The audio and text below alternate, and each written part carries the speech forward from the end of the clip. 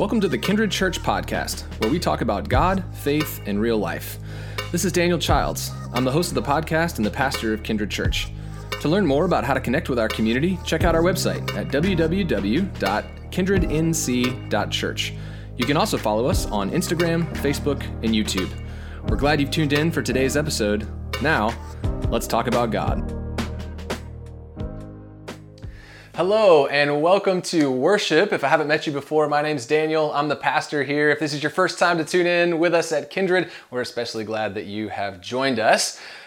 Sometimes in life we go through hard seasons, and when we're in a hard season, we can run up against some really hard questions, sometimes some really hard questions of faith. So today, we're going to be thinking about one of those hard questions that we sometimes run into, and we're going to get the answer to that question, and we're going to see the difference that it makes when we can stay focused on the answer to this question. So I think this is important for all of us to think about, and I'm excited to get into this with you.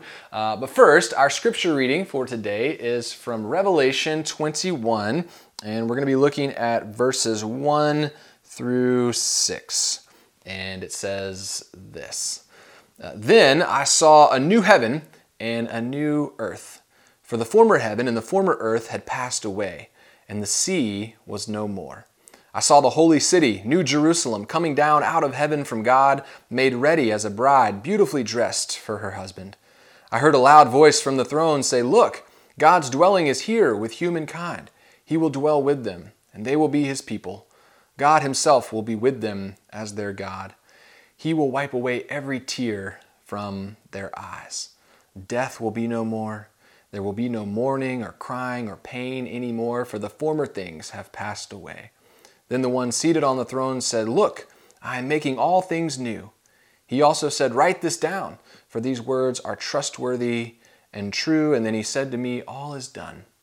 I am the Alpha and the Omega, the beginning and the end. To the thirsty, I will freely give water from the life-giving spring."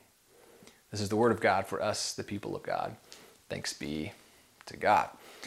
We'll come back to that passage from Revelation in just a second, but first a quick story, and some of you may remember this story, but one day Jesus was with the disciples in a boat. They were crossing the Sea of Galilee, and they probably could have waited until the next morning to cross, but they decided to go ahead and cross the sea during the evening because the weather was so nice. They decided it would be nice to have a little sunset cruise, The Sea of Galilee is about 8 miles wide, and for the first 4 miles of their journey, everything was fine, everything was good, the weather was calm, just beautiful night. It was so calm and relaxing that at a certain point, Jesus decides he's going to lay down in the boat and take a nap. So far, so good. But about 4 miles into this 8-mile journey, suddenly out of nowhere, this massive storm just comes up over the sea. And suddenly it gets really, really dangerous, really, really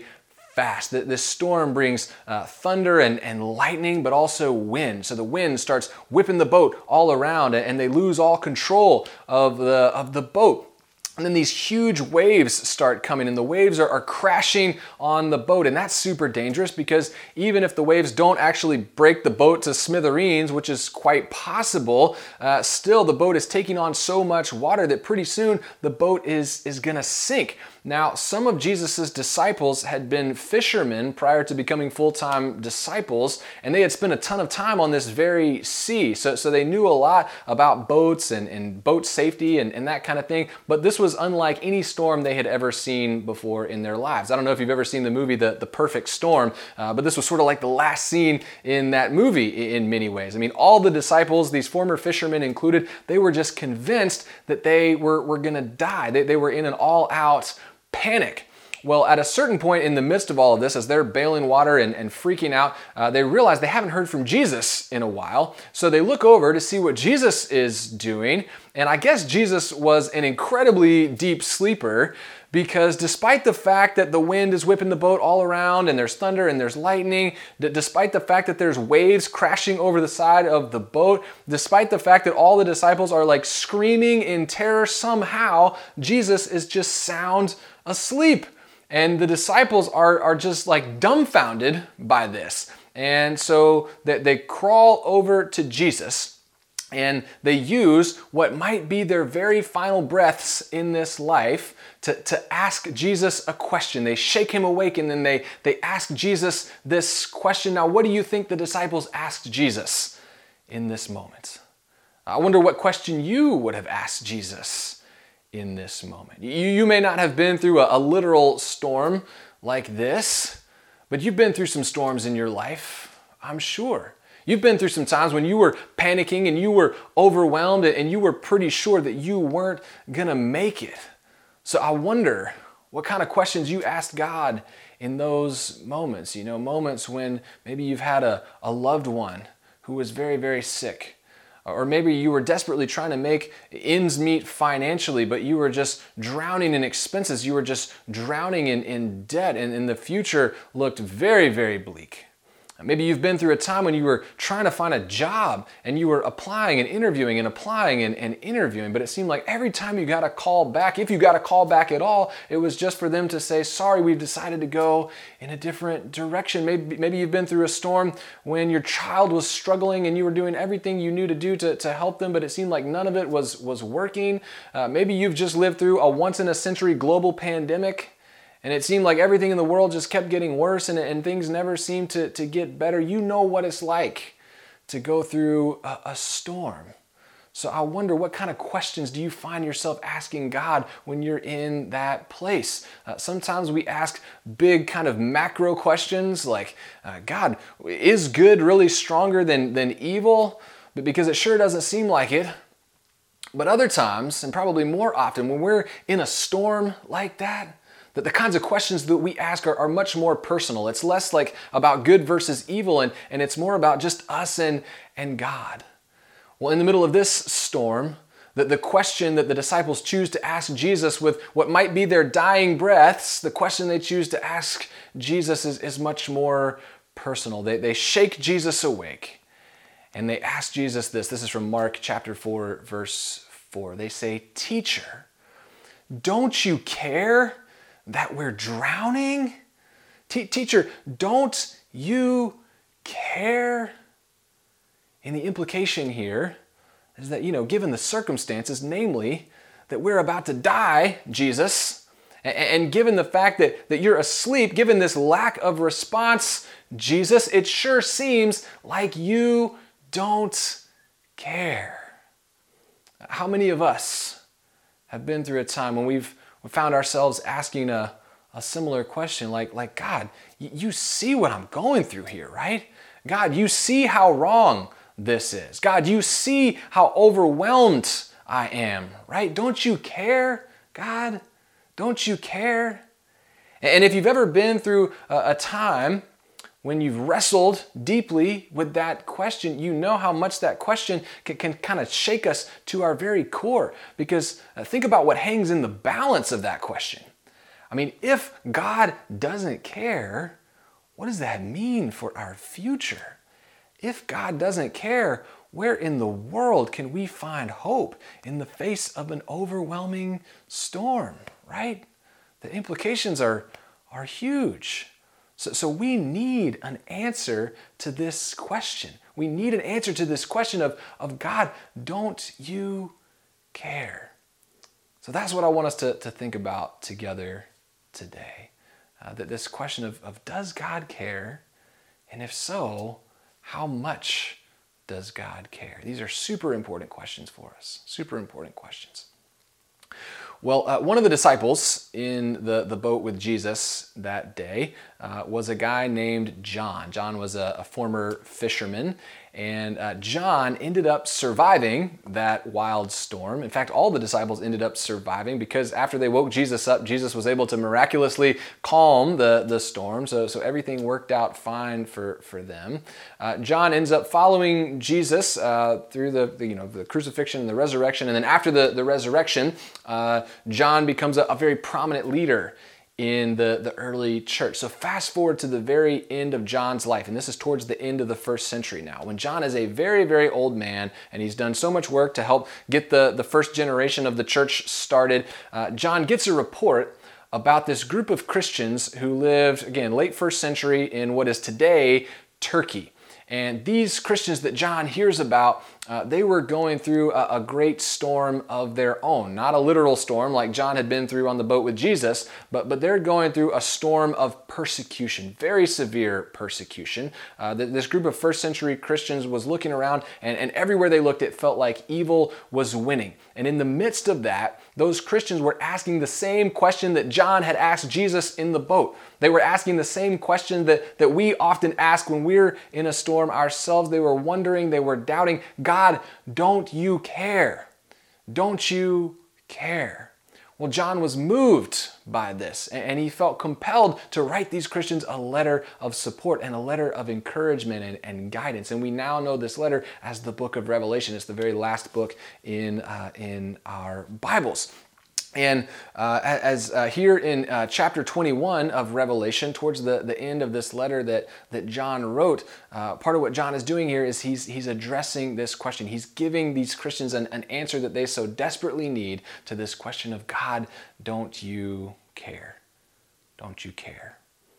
So what did John say? I want to take a look at this with you because what John says here is so powerful. And the answer to this question that John gives here made an extraordinary difference in the lives of the people that he was originally writing to.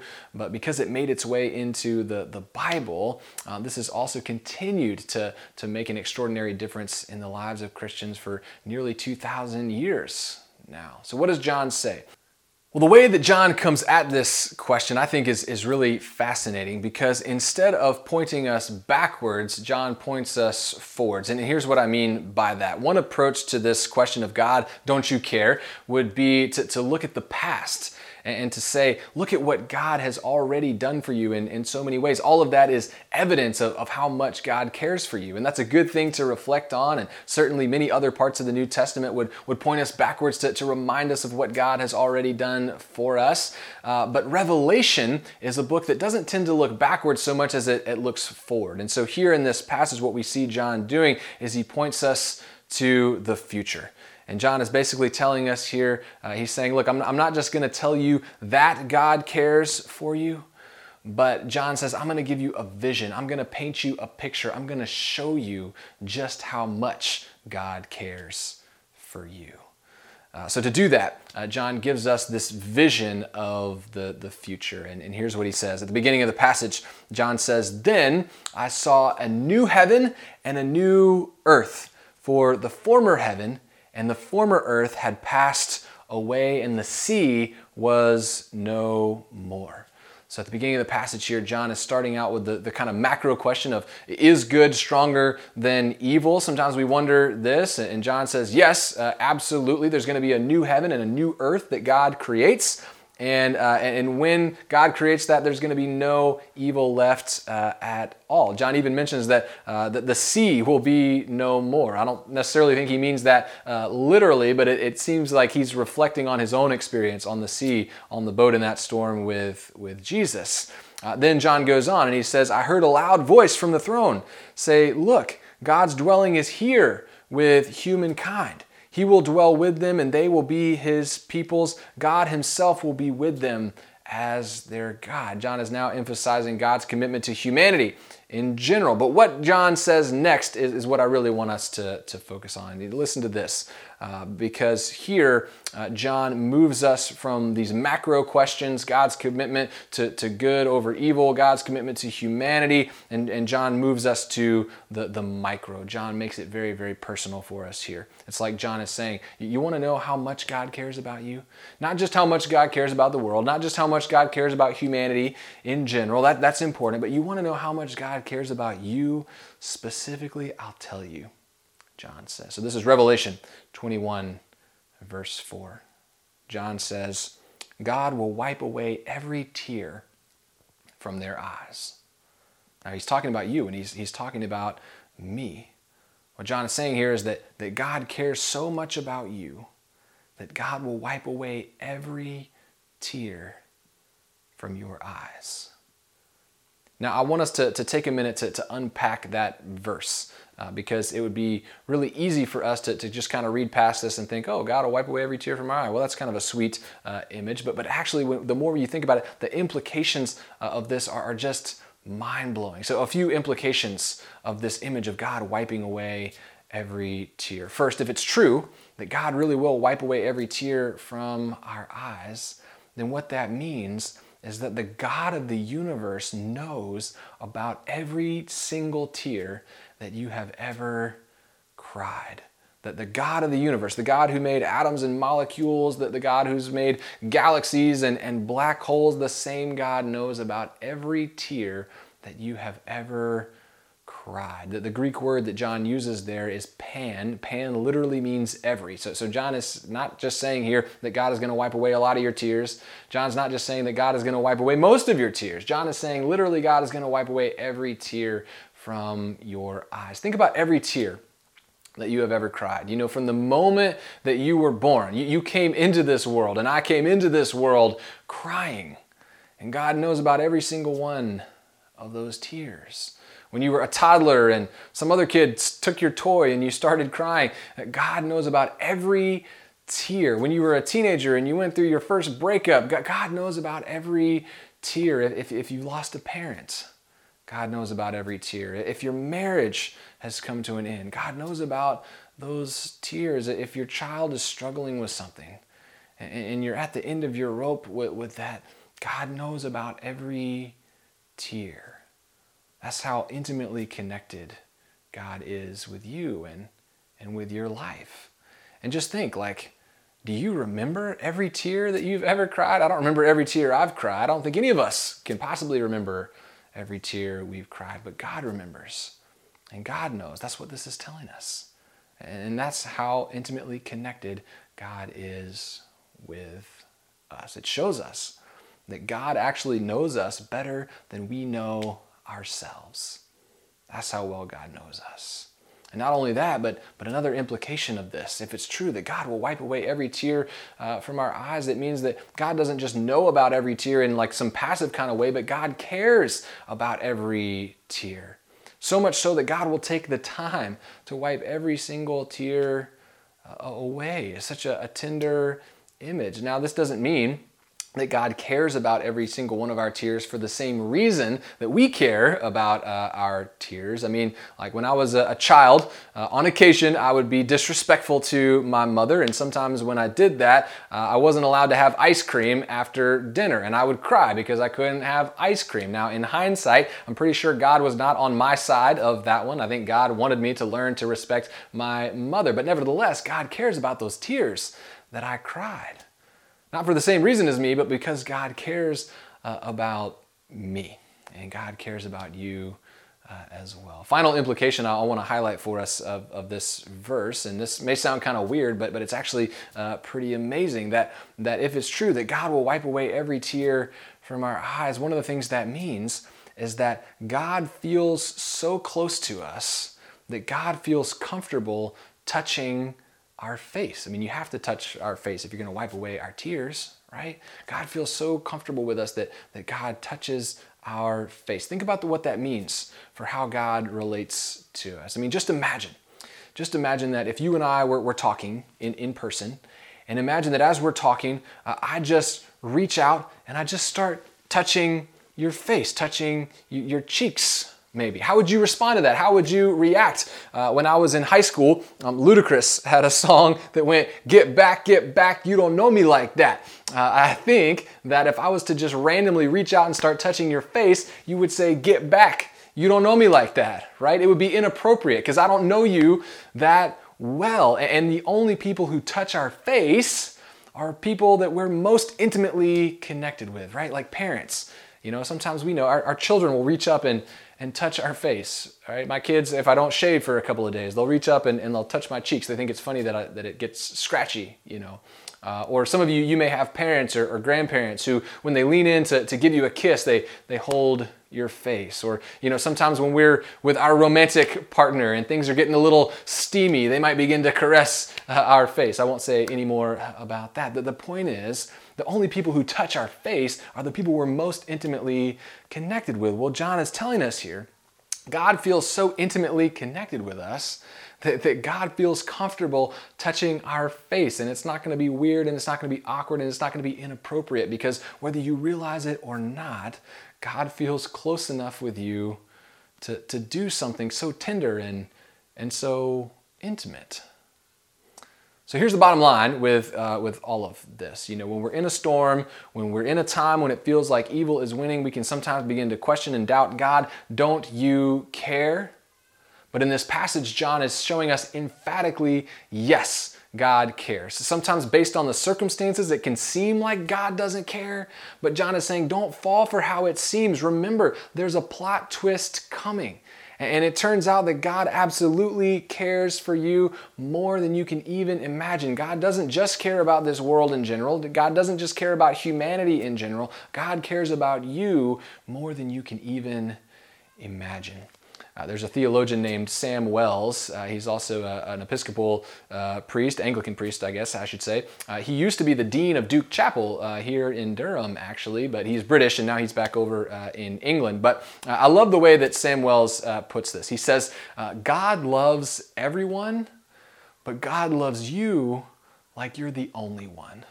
God loves everyone, but God loves you like you're the only one. That's what John is getting at when he gives us this tender image. And he says, God cares about you enough to wipe away every tear from your eyes. Now, I personally find all of this deeply comforting, and I hope you do too. But there's a challenge for us here. And the challenge is, how are we going to remember this the next time we get hit with a storm? How are we going to remember this the next time that we need it? Because here's the thing, look, most of what we've been talking about in this sermon is not new information to you, I would guess. Like if I gave you a quiz before this sermon began and I just asked you one question, true, false, God cares about me. Every single one of you, I'm guessing, would have marked true. So the problem is not that we don't know this. The problem is that when the storm hits, we forget this and we begin to doubt this and we question this. So what's our plan? How are we going to remember this the next time that we need it? Here's my suggestion.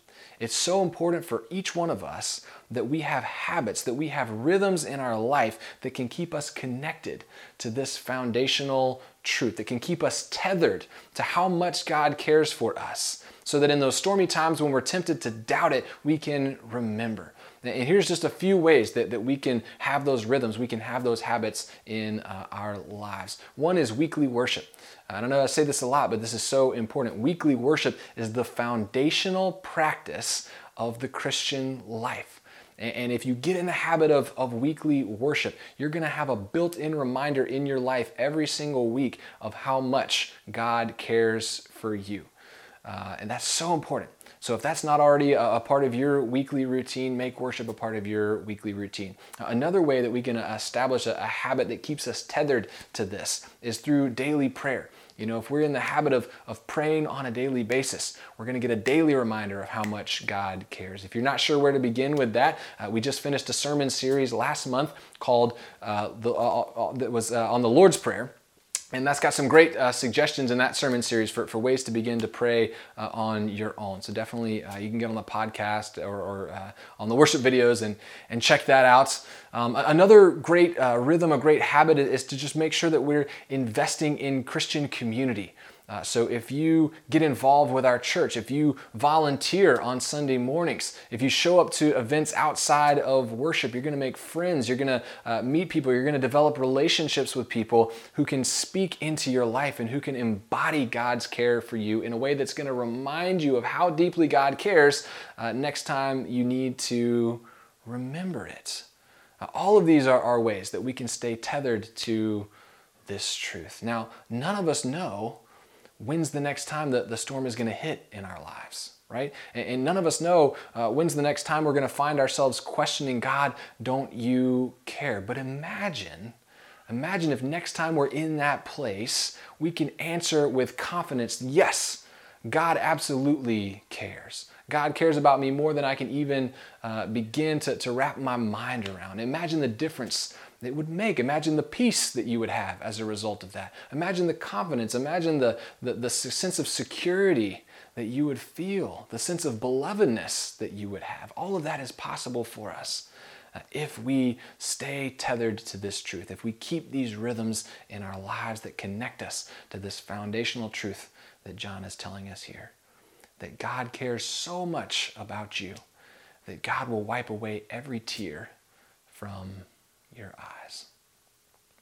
Let me pray for us. Oh, gracious and loving God, we thank you for your tender mercy and your tender love for us. Lord, we don't know why we have to go through hard seasons. We don't know why we have to face storms. These are big questions that are tough to wrap our minds around, God. But we're so grateful that you're present with us in the storms. And we're thankful for these kinds of affirmations and these promises and these images of your deep care for us, God. Next time that we're in the middle of a storm, and there may be some of us who are in the middle of a storm right now, God, keep us tethered to this truth, that you care about us so, so deeply, that you will wipe away every tear from our eyes. We love you, Jesus, and we pray all of this in your name. Amen. Well, a few things here, friends, before we go. First thing is, if you're new to Kindred, I would love to connect with you, but I need your contact information in order to do that. So click the Connect button, the Connect link in the description here, and I'll reach out to you this week. Would love to say hey. Also, we are having an event next Sunday. That's May 22nd at Highwire Brewery in downtown Durham. You can get the details about that in the newsletter, which is also linked in the description. But this is a perfect time for you to come out and meet some new folks in our community. Also, if you're local and you haven't been to in-person worship, or you're not in the habit of that, I would encourage you to come and check us out in person. You can get the details about how to do that on our website. It's kindrednc.church. And then finally, click the newsletter link in the description, and that has some updates for you and some ways that you can get involved in our community. Well, friends, remember that we love you. We hope you have a great week, and may the peace of Christ be with you. Listeners, this free resource and all of Kindred's ministries are supported by the generosity of people like you. Your giving changes lives, and it helps us to share and embody God's love. If you'd like to make a donation, you can do so on our website at www.kindrednc.church and just select Give. You can find lots of ways to connect with our community on our website, as well as on our social media pages. Thanks again for listening, and we will catch you next time.